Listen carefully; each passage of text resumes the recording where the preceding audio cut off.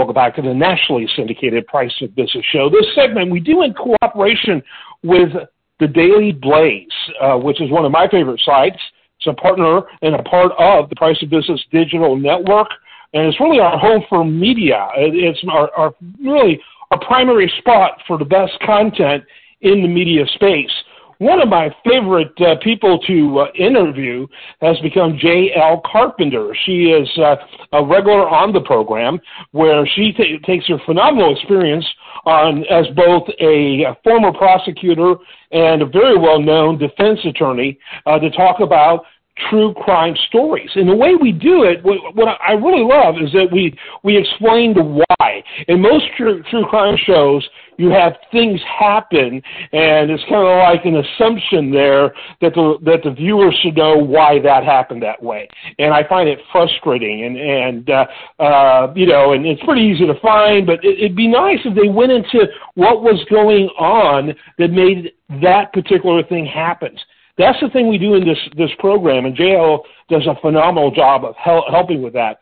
We call this segment with a name like J.L. Carpenter, Justice in the Law with J.L. Carpenter.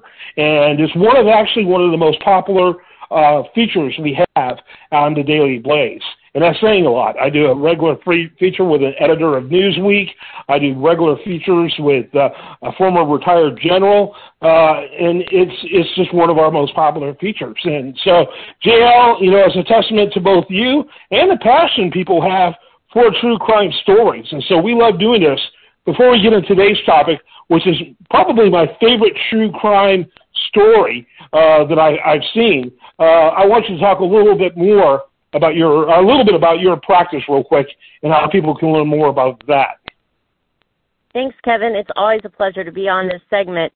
J.L. Carpenter. I am out of the Harris County and surrounding counties. I practice criminal defense. My website is jlcarpenterlaw.com. Yep. Check her out. Check out the work she does. It's amazing. All right. I love Netflix for a lot of its shows, but really, I don't think anyone does true crime better than Netflix. That's my personal bias. I like a lot of true crime all over the place, but I love Netflix when it comes to that.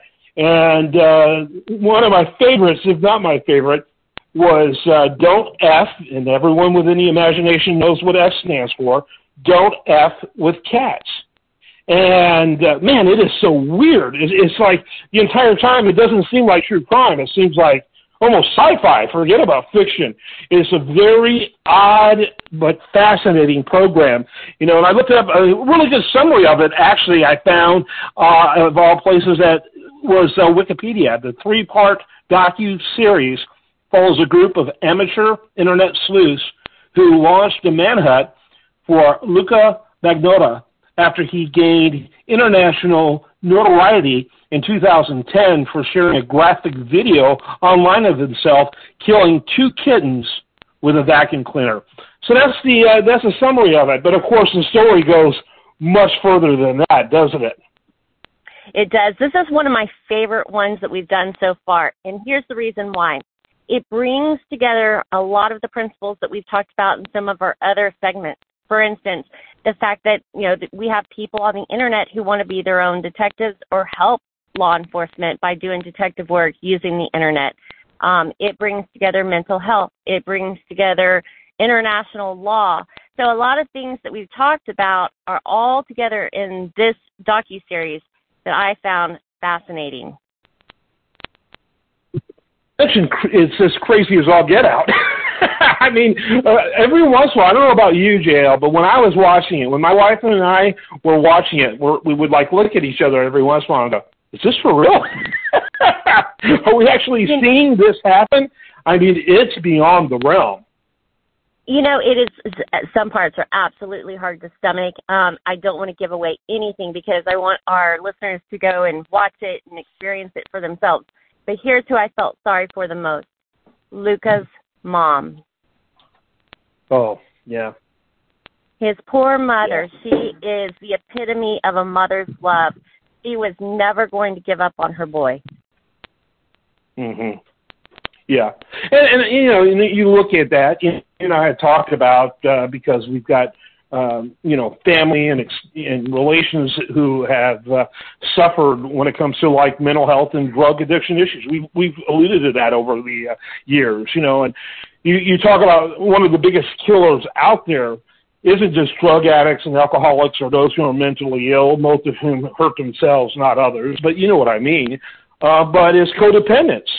And boy, you really kind of saw that in her in the loving mother. I mean, she really never stopped believing. But you look at at her in that situation, she really could have been served well, and maybe even her son earlier on, if there was more of a reality check. For sure. And, she thought the enemy were these trollers. I think you called them amateur sleuths on the internet who were being their own detectives along the way who assisted law enforcement. I definitely think that between the civilians on the internet and law enforcement is how they were able to finally make an arrest in this series. But the creativity, the twist in this series, all the nuances, the mind behind this theme, without giving too much away, was brilliant and so mental at the same time. Mm-hmm. Yes, absolutely. By the way, the same makers of the series, The Most Hated Man on the Internet. And that's another incredibly creative. I mean, they just got a style. They've got a flair for this that's engaging and really educational, like you were talking about these amateur sleuths who really got on top of the situation. They really know how to make a memorable, and I would even go so far to say important, program in both cases. Well, when it started out, it was because I did not know that there was a rule on the internet not to mess with cats, but that was the original reason, was because they see kitty cats being harmed on the internet, and so let's go after this guy, let's figure out who he is. But along the journey, it's like, are we hunting or are we being hunted? Because it kind of the tables turn at some point during the docuseries and makes them wonder whether or not they're giving attention where it really should be, rather than diverting their attention to true victims. Yeah, absolutely.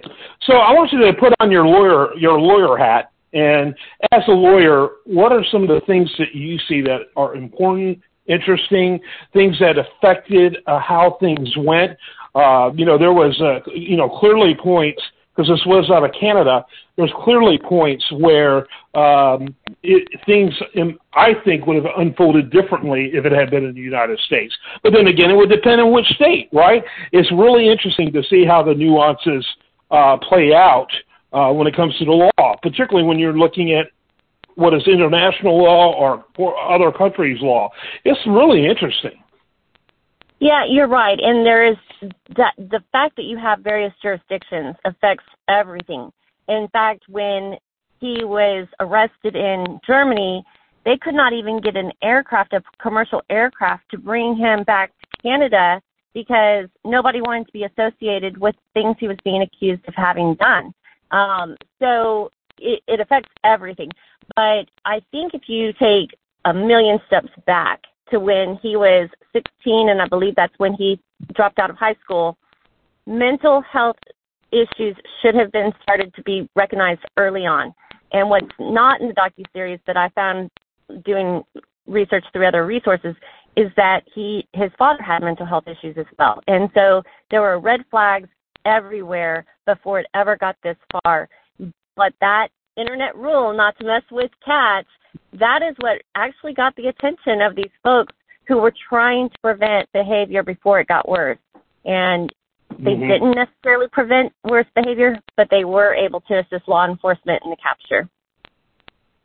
Well, and furthermore, I have no doubt, and I'm sure you have no doubt either, the one victim, and we don't want to elaborate, that wasn't a cat, where that went, when you need to watch the show, he would not have been the only one if it weren't for those amateur detectives.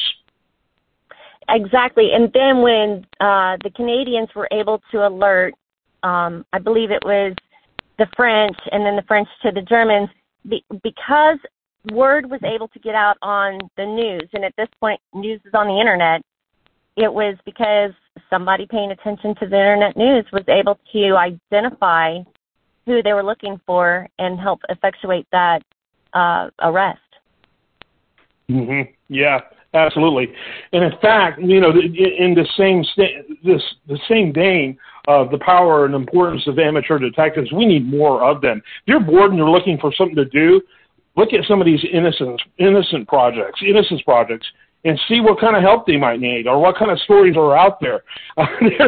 There's a lot that can be done. My understanding is that nationwide, a lot of people volunteer and just provide information to these innocent projects in projects like that to help. But there was one where in the height of anti-terrorism frenzy, no one's for terrorism. I know I'm not. But when there was a terrorist around every corner, apparently a young man got convicted.